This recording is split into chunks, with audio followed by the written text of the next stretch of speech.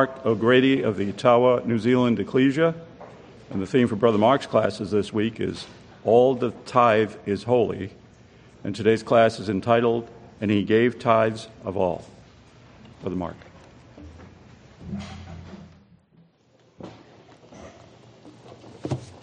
Well, good morning, brothers and sisters in our Lord Jesus Christ. Well, our subject this week is an intriguing one. The subject of tithing is really fascinating. It's one of those gold mines of Scripture where you stumble across unexpected nuggets. And it's one of those subjects that has tentacles that find their way all the way through the divine record. But for most of us, the subject of tithing is just like some sort of shadow in the background, an obscure part of the Mosaic religious and civil code. Now, if someone was to come and ask us where the subject of tithing appears, what would you say? In the law of Moses? Because that's what I initially thought. But we find that tithing is one of those real foundation subjects. It's a subject of foundation principles. It actually transcends the law of Moses. Do you know where the first record of tithing appears in Scripture? It's in the life of Abraham. Well, what about the second appearance of the subject of tithing? It's in the life of Jacob. So suddenly we find that this topic of tithing is a fundamental part of the life of the patriarchs.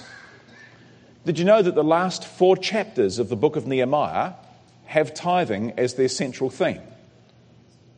That 25% of the record of Hezekiah's life in the book of Chronicles is all about the subject of tithing. That aspects of tithing were applied in the Acts of the Apostles. They're drawn on for lessons by the Apostle Paul in Corinthians, and they're delivered as an exhortation in the Epistle of James.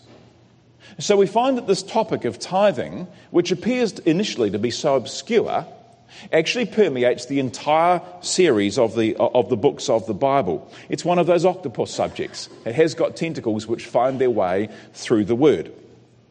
Now we're going to commence this morning by laying a simple foundation. What does the word tithing mean? And what was tithing under the law of Moses? In the Old Testament, the word tithe is ma'asa, and it means literally to take the tenth. It comes from a verb, asa, which means to take a tithe or a tenth part. It comes from a root word, isa, which means 10. So in Israel, the tax that was taken as a tithe was always taken as 10%. In fact, if they ended up with a need for further taxes or levies, they always did it by imposing an additional tithe. So the root concept of 10% was always maintained. So, for example, you may recall the story of Saul when Samuel warned the people that if they chose a king, he would tithe them for his own ends. 1 Samuel 8 verse 15, and he will take the tenth, it's the word tithe, of your seed and of your vineyards and give them to his officers and to his servants. When we come to the word tithe in the New Testament, it's the word dekatu. You'll see the reference there to the Greek word deca. We get that in decathlon or decimal, this idea of 10. So the phrase to give a tithe always means to give the 10th part. So the question is, well, what does a 10th part mean? What's the significance from a scriptural point of view in this idea of a 10th part? Now, to answer that, we need to look at the scriptural use of the number 10. Do you know what the number 10 represents in Scripture? In your mind, think of a number of occasions where the number 10 is used in Scripture. We have a few of them here. Leviticus 26. 10 women shall bake bread in one oven. Daniel 1 verse 20. Daniel was found 10 times wiser than all the other magicians. Matthew 25 verse 1, the parable of the 10 virgins. Luke 19, a parable with 10 pounds, 10 servants, 10 cities. 10 men will take hold of the skirt of him that's a Jew, Zechariah 8. An Ammonite or a Moabite shall not enter into the congregation even to the 10th generation, Deuteronomy 23. Now, when you look at a list like that, what's conveyed by the number 10? And it becomes obvious. It's a representation of the whole. It's a completeness or a fullness. It's all-encompassing. So the number 10 in Scripture is used to represent the whole. 10 as a preferential number is exemplified in the Ten Commandments and the law of the tithe. It plays a conspicuous role in the later Jewish ritual code, says Smith's Bible Dictionary. The Illustrated Bible Dictionary says the number 10 therefore also signifies completeness. For example, 10 elders form a company, Ruth 4. But Bullinger says 10 is one of the perfect numbers and signifies the perfection of divine order. Completeness of order, marking the entire round of anything, is therefore the ever-present signification of the number 10. It implies that nothing is wanting, that the number and order are perfect, and that the whole cycle is complete. So, brothers and sisters, if the number 10 represents everything, then what does 1/10 represent? And the answer is, it represents everything. It's the idea of a little portion that's taken as a representation of the entire amount to represent the whole.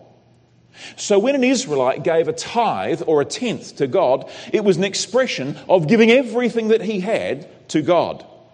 It was an implicit acknowledgement that everything he possessed had come from God. It still belonged to God. It was to be used in God's service. It was a recognition that everything that we possess in life is only in our hands because God has given it to us. He's put it there, and it's still His. It's to be used in His service. It's simply on loan to us. So Bullinger says the tithe represents the whole of what was due from man to God, as marking and recognising God's claim on the whole. Or Smith's Bible Dictionary. Tithes and offerings along with the firstborn were intended therefore to be the representatives of the entire produce of the land and of the whole property generally. And being paid over as they were to Yahweh, they constituted a practical confession and acknowledgement that the whole land and all possessions in general belonged to Him, and that it was He alone who conferred them upon those who enjoyed them. And that's the foundation principle upon which our whole subject rests, that everything we have comes from God. It belongs still to God. It's been given to us to use in His service. So, brothers and sisters, is that how we view life? Do we look at everything that we possess in that context? Everything I have comes from God. It belongs to Him. It's to be used in His service. Now, that's a wonderful principle, brothers and sisters, but it's when we come to see those principles at work in somebody's life that this subject starts to take on real power. As we see a life which is based upon those principles as a founding precept. So now we're going to see the tithe as a living power in people's lives. And we're going to start by turning to Genesis chapter 28 and the life of Jacob. Now, when we meet Jacob in Genesis 28, we meet him at the lowest point of his life. He's an exile. He's fleeing from his family. He's fleeing from death at the hands of his brother who wants to murder him. He's never going to see his mother again. He possesses a blessing which was given to him by deceit. He's totally destitute. He's absolutely alone. It was a very abject figure that we meet in Genesis 28, fleeing along the road. And as the curtain of night falls upon the scene, where do we meet Jacob? Out on the road. Is he in a comfortable spot? Perhaps amongst friends? Maybe resting his weary bones in some inn? No, the record says in verse 11 that he lighted upon a certain place and he tarried there all night because the sun was set. He could go no further. It had become too dark for him to continue to travel, and he had no option but to stop where he was for the duration of the night. The ground for his bed, rock for pillow. And yet it was to that man, in such a state, on that night, that God appeared. And he extended to him some of the greatest promises that the world has ever known. Now in the morning, when Jacob awakes, he's amazed by his vision. He's filled with reverential awe. The record tells us he got up very early in the morning. He grabs the nearest thing to hand, which is the stone he had used as a pillow, and he sets it up as a pillar. He pours oil upon it. He calls the place Bethel, the house of God. And stirred to his very core in response to the promises he had received, he vows a deep and binding vow. Now we need to appreciate the significance of this scene in the life of Jacob, because from this point on, Bethel becomes a spiritual home for Jacob's heart. It was to Bethel that God referred when he sent him away from Laban in Genesis 31. It was to Bethel that Jacob again was sent by God in Genesis 35. It was at Bethel that Jacob's name was changed to Israel, Prince with God, in Genesis 35 and verses 10 to 15.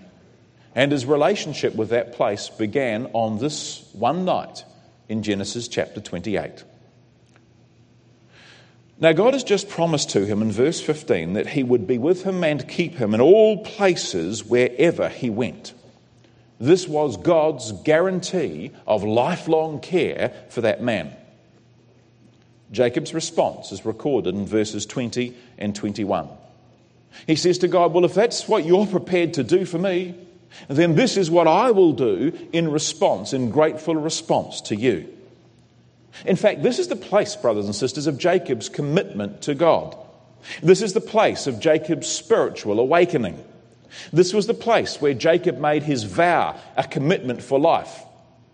In our terms, you could say it was the equivalent of Jacob's baptism. It's the place where he makes his personal, lifelong vow of commitment to God. Now let's just look at the vow that he makes there in verses 20 and 21. He actually promises three things. Jacob vows a vow, verse 20, saying, if God will be with me and will keep me in this way that I go, and will give me bread to eat and raiment to put on, so that I come again to my father's house in peace, number one, then shall Yahweh be my God. Number two, and this stone which I have set for a pillar shall be God's house. Now those two things are very significant. In fact, both of them become themes for both spiritual and natural Israel in the future. The idea of God becoming his God, and this idea of the stone being set up as Bethel, the house of God. But what about Jacob himself? What's he prepared to give to God? What vow of commitment is he prepared to make as far as his own life is concerned? What spiritual endeavour was he prepared to undertake on God's behalf? He says, well, Yahweh will become my God. This stone can become the house of God. And as for me personally, I'm going to tithe, he says. And that's it. That's the sum total, the full extent of Jacob's vow of commitment to God. Now just think about what God's just promised him. He's given him the Abrahamic covenant. He's promised to give him the land, to multiply his seed as the dust of the earth, to look after him wherever he travels and bring him back safe to that land, back to his father's house. A promise that God would never leave him. And in return for that glorious promise which God gave to him, Jacob's heartfelt response was to offer the tithe. What remarkable significance. What weighty import then. What remarkable meaning must be concealed in the subject of the tithe. And here, brothers and sisters, we have our first clue. There must be something in this little subject which is immensely, personally significant. Because this tithe represented Jacob's personal vow of commitment to God. And it is synonymous with baptism, commitment to God. Now that would suggest to us, wouldn't it, that the idea of a tithe then has more to do with a life than just goods or mere possessions. There is something about the subject of the tithe which represents a person's entire being. And in Scripture, the tithe speaks of the person themselves, of them giving their life to God. It is a symbol for all of us of the theme of personal commitment. But the obvious question is, where did Jacob get this idea of a tithe from? And the answer is, from his grandfather. It was his grandfather Abraham, the father of the faithful, who first in Scripture institutes the concept of a tithe. He set a pattern. It's a pattern for all of Israel, both spiritual and natural, to follow later. It was Abraham who started the tithe. So let's go back now to the record of Genesis 14 and see where the tithe was first instituted. Now, Genesis 14 is one of those significant milestones of Scripture, isn't it? It's the story of Melchizedek meeting with Abraham. It's a story which is emphasized in the Psalms. It's expanded on in the book of Hebrews. It introduces us to the immortal priesthood of Christ, the priest forever, after the order of Melchizedek. It's a story that exudes lessons and types and principles that come out of this simple little record. So the grand meeting between Abraham, the father of the faithful, and Melchizedek, the priest, the eternal priest. It's in the context of this remarkable story that the tithe is first given. Now, we know the background to the chapter, don't we? Kedorlaomer has come down with his confederacy, and he's come down and attacked the city of Sodom. He's overthrown the city, and he's taken many captives, including Lot and his family. And stirred up in faith, Abraham, with 300 trained men of his own house, pursues, and he destroys Kedorlaomer in a mighty battle. Now, it must have been a mighty battle because it's described here in Genesis 14 and also in Hebrews 7 as the slaughter of the kings. So it was quite some event. Now, in chapter 14 and verse 16, we have Abraham returning from the battle. Try and picture the scene in your mind. You see Abraham and his 300 young men, and they're returning. They're triumphant, but they're weary from the battle. They bring with them all the captives now freed, including Lot and his family. They bring also all the spoils of battle. Verse 16, he brought back all the goods, and also brought again his brother Lot and his goods, and the women also, and the people. In verse 17, the king of Sodom went out to meet him after his return from the slaughter of Kedorlaomer and of the kings that were with him, at the valley of Shaveh, which is the king's dale. And Melchizedek, king of Salem, brought forth bread and wine, and he was the priest of the Most High God. And he blessed him and said, Blessed be Abram of the Most High God, possessor of heaven and earth, and blessed be the Most High God, which hath delivered thine enemies into thine hand. And he gave him tithes of all. And the king of Sodom said unto Abram, Give me the persons, and take the goods to thyself.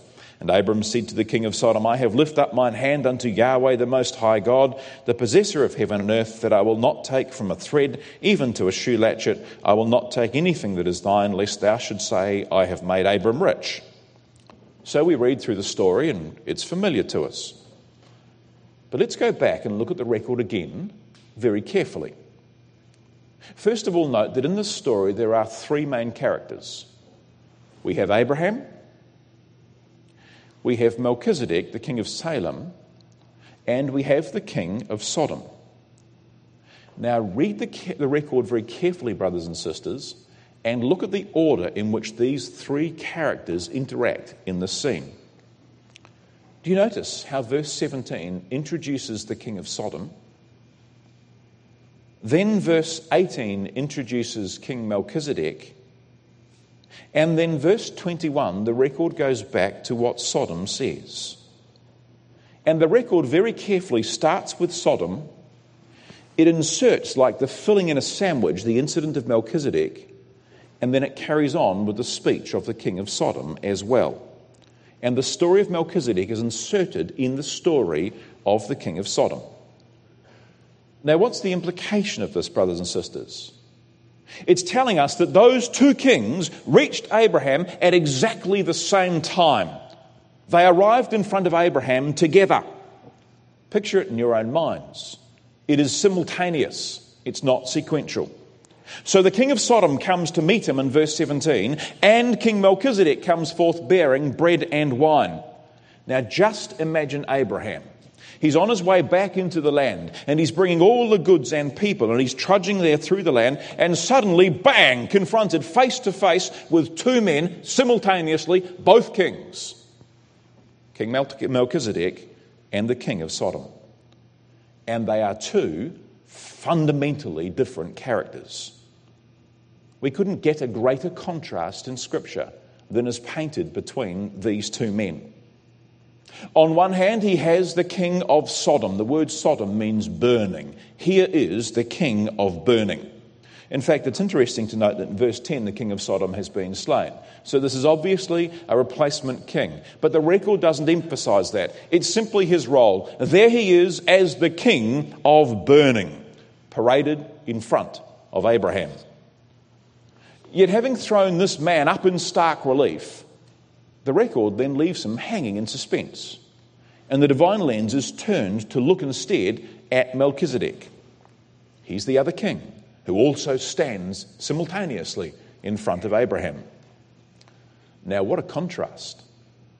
His name is Melchizedek, the king of righteousness. He's the king of Salem, the king of peace. He comes forth bearing bread and wine. He is a priest of the Most High God. Could you get a more positive description of a spiritual man? Could the record be any more plain that this was a godly man that appeared before Abraham? And here's Abraham confronted with two kings, one bringing bread and wine, and the other stands there as a king of burning. We just couldn't get a greater contrast than the record is painting here for us. And then both of these kings open their mouths. Both of them speak to Abraham. First, Melchizedek. Verse 18, he blessed him and said, "Blessed be Abram of the Most High God, possessor of heaven and earth. And blessed be the Most High God, which hath delivered thine enemies into thy hands." Can you see the beauty of the words that flow from that man's lips? You can imagine him, can't you, raising his hands in benediction and blessing upon Abraham. Blessed be Abram of the Most High God. Wonderful words. Words that ascribe the victory of that battle to God. Words that ascribe to God the ownership of everything, the possessor of the heaven and earth, as he pours forth a wonderful benediction or blessing upon Abraham. And then? Well, then it's the king of Sodom's turn. Feel the grossness and the cheapness of his words. Verse 21. Give me the souls. Take the goods for yourself. Let's cut a deal, Abraham. You give me the people, you can take the goods. What calculating words. What greed and avarice is there? A mind that focuses on the souls of men and on the goods, the value of goods. What a horrible contrast, what an ugly contrast with the blessings that came forth from the lips of Melchizedek. Now, when he says, take the goods for yourself, what goods is he referring to? Well, they're the spoils of verse 16, all the goods that they brought back from the war. Where did those spoils come from? Those spoils had been taken from the city of Sodom. These were the goods of Sodom. And here was a man, brothers and sisters, who was wanting to make a bargain or a deal with Abraham. Abraham, you take the goods. You have all the goods that Sodom can offer, and in exchange, give me the souls of the people, including Lot, including his wife, including his family. You just take all these wonderful goods, Abram. I'm giving them to you. They're yours. In fact, they're yours by right of conquest. You're entitled to them, Abram. You can take all the riches of Sodom, Abram. Just give me the the souls. They're calculating words, aren't they? Does it remind you of another section of Scripture? The souls of men. Let's turn up Revelation chapter 18. It's the story of the destruction of the great whore, the great system of Babylon, in Revelation 18.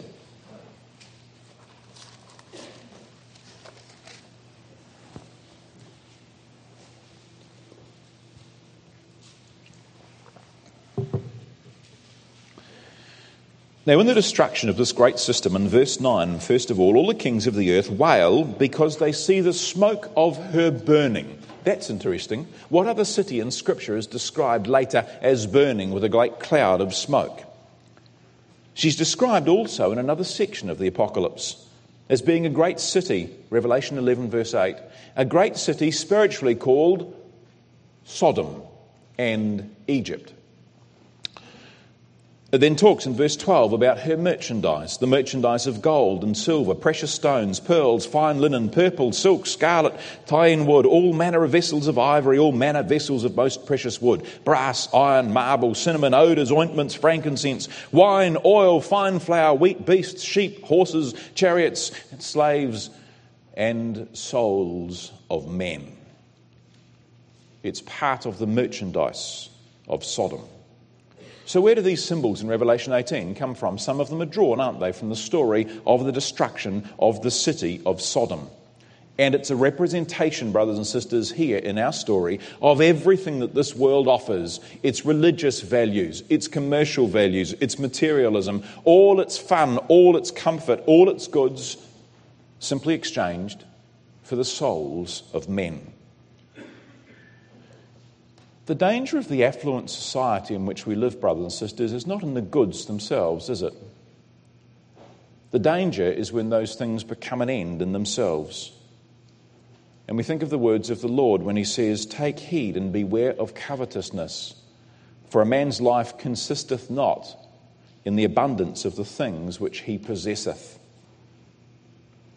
And at this point we need to stop and ask ourselves, well, is it possible that all the cares of this life and the goods of Sodom have become so important to us that we lose clarity of what the principles of the truth are all about and lose a commitment and zeal for the things of God? And as this man offered Abraham all the goods of Sodom in exchange for the souls of men, it illustrates that point. But back in the record, brothers and sisters, we then come across Melchizedek, if we turn back to Genesis, the priest of the Most High God. He's also standing there at Abraham's side. But what he offers to Abraham is exactly the opposite. Back to Genesis 14, and look at the words that he speaks. Genesis 14, verse 19, "Blessed be Abram of the Most High God, possessor of heaven and earth." So what about the goods? Abraham, all those goods which you have brought back, who do they belong to? Blessed be the Most High God, the possessor of heaven and earth. Everything Abraham belongs to God. Well, what about deliverance? What about that wonderful victory, Abraham, which you have just wrought? Blessed be the Most High God, which hath delivered thine enemies into thine hand. And there in front of Abraham, brothers and sisters, was an enormous contrast of those two ways, so clearly placed before Abraham. Two fundamentally different outlooks in life. Both of them claimed his attention. Both of them were seeking his loyalty. And you couldn't help, could you, but see the contrast between those two men. In fact, the very way in which the record is structured, with one story inserted inside the other, makes that contrast abundantly clear. And you know, Abraham saw it all. He saw it displayed there in front of him. He looked at it. He weighed it up. And he made his choice. Now, when he hears the words of Melchizedek, in your mind, just watch him. He listens to Melchizedek. He turns around. He calls the young men to bring all the spoils of Sodom. Methodically, he goes through part by part by part. He selects a tenth of all the goods. He piles them up separately together. And then formally and with reverence, he passes them across to Melchizedek, the priest of the Most High God. And without a word, he's made his decision obvious. He's broadcast for all the world to see, brothers and sisters, his approach in life. The tithe is a representative of all. Abraham has made his choice, and he's publicly demonstrating that everything he had belonged to the Most High God, that it should be rendered back to God in the person of the representative of God, the Most High Priest. And it's a wordless expression here, brothers and sisters, of all the values that Abraham has. In fact, he was saying more than that. As he took those tithes and he gave them to Melchizedek, what was it? It was an expression of respect and of reverence. Remember the words of Hebrews chapter 7? Now consider how great this man was, says the apostle in reference to Melchizedek. Consider how great this man was, unto whom even the patriarch Abraham gave the 10th of the spoils. So the tithe is an acknowledgement of greatness. It's a recognition of the importance of the one before whom Abraham stood. But having made very clear his choice to Melchizedek, he still has to respond, doesn't he, in Genesis 14, to the king of Sodom. So having given the tithe, Abraham turns back and he looks at all the goods of Sodom that are laid out there before him. He looks at everything that the king of Sodom can offer him, all its wealth, all its possessions, all the glory of conquest, and he utterly rejects it. In fact, he doesn't just utterly reject it, brothers and sisters, he repudiates it with vehemence and passion. Just look at the words. He says, I have lift up mine hand, verse 22. In other words, I have made an oath or a commitment or a promise. I have lifted up my hand unto Yahweh, the Most High God, the possessor of heaven and earth. Now that's interesting. Whose words were those? Most High God, the possessor of heaven and earth. Those were the very words of Melchizedek. And here is a man who's listened to the words of Melchizedek and he's appropriated them for himself. And they are spoken by Abraham as his own conviction, a response to the words of Melchizedek. These have been given to me by the Most High God, the possessor of heaven and earth. And so he says to the king of Sodom, I will not take a thread, not a shoe latchet, not anything of yours at all. Can you see the emphasis in those words? I will take nothing, he said. From a thread to a shoe latchet, I'll not take anything at all. I don't want anything of yours, Sodom. I don't want to be indebted to you. I don't want to be in your grasp. I don't want to owe you anything. Because he makes his reasons abundantly clear when he says to that king, I will not take anything that is thine, lest thou should say, I have made Abram rich. There's vehemence, there's passion, there's a zeal of fervour in those words, brothers and sisters, because he understood the issues. He had made a solemn vow before God not to accept the treasures of Sodom.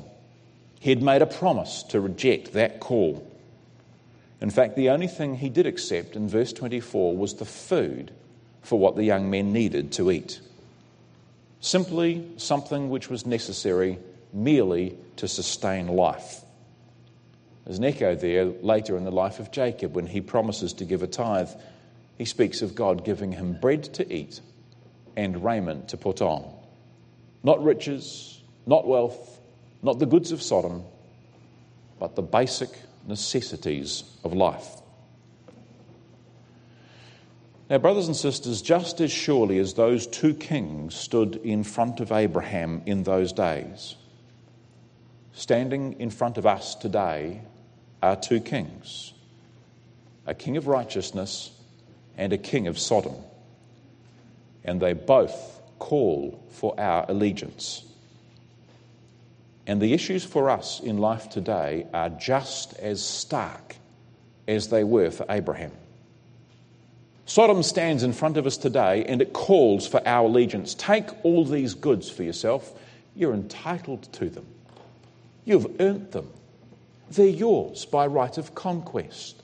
No one has the right to tell you what to do with the things that you've earned for yourself. So go on. Take all that Sodom can offer, simply in exchange for your soul. And the call of Sodom to us today is very subtle. He comes, as he did to Abraham, as a friend and not as an enemy. And we need to listen and hear the sound of that call, working on our weaknesses, appealing to us with all the things that this materialistic world can offer. The pleasant things, the things of Sodom. And we need to develop in life, brothers and sisters, that same adamance that Abraham had. The same fire and passion and conviction in our lives, a wholehearted repudiation of this world and a commitment to the things of God. And the other king? Well, the other king comes, doesn't he, bearing bread and wine. He brings an acknowledgement that everything we have has come from God. He brings a recognition for everything that God does for us in life. He brings a giving back to God, the spirit of the tenth, a portion of everything that God has given to us. And the choice, brothers and sisters, the choice confronts us in life in the same way that those men confronted Abraham. Every one of us makes choices. It's part of life. And when we make our choices and our decisions in life, we need the courage to make them the right choices. It means fathers who make a choice to avoid a job with much long periods of travel away from the family. It means brethren who look for a job which is conducive to life in the truth. It means young sisters who make the choice that getting a good career in life is not the top priority. It means sisters who stay at home to look after the family and other members of the ecclesia in their time of need. It means parents who make the choice to dress their children in decent clothes and avoid the absurd and untidy fashions of the world. It means young people who decide not to go out to the cafe again with all the other young folk. Why? Because they want to stay home to do some personal Bible study. It means young people who make the choice that the latest fashions to look cool are not their greatest aspiration in life. It means brothers and sisters who choose to go out to Bible class midweek despite all the pressures that this life brings upon us day by day. It means families who make the choice to go to Bible school rather than spend all their holidays at the beach. Above all, brothers and sisters, it means people who have the courage to make the choice, to make right choices in life, rather than to simply submit to enjoy all that Sodom can offer. Now, the reason that we focus, brothers and sisters, on the passion and the zeal of the statement of Abraham is because wholehearted zeal and commitment to the truth is something that we desperately need today. Our families need it. Our ecclesias need it. A wholehearted commitment of our entire being to the cause of God's glorious truth. A total dedication to the things of God. That's what's represented by the tithe. The record says there that Abram gave him tithes of all, of everything. And isn't that our life? The truth, brothers and sisters, to us must become everything. Everything that we have belongs to God. It's been given to us for use in His service. You know, brothers and sisters, this subject is actually about basics, isn't it? It causes us all to stop and to reassess our own personal lives. What am I doing with my life? What have I allowed my job to become? What have I placed my hopes on? What's most important to me in life? Where is my allegiance? Where is my heart? For where your treasure is, there will your heart be also. You know, it helps for us, brothers and sisters, to be able to look off into the future and see the end result. Little did Abraham know as he stood there and resisted the temptations offered by the king of burning, that in a few short years he would stand on a lonely hill and look down onto the plain and see the smoke of the burning of that city ascending to heaven, as fire and brimstone burnt that city into obliteration.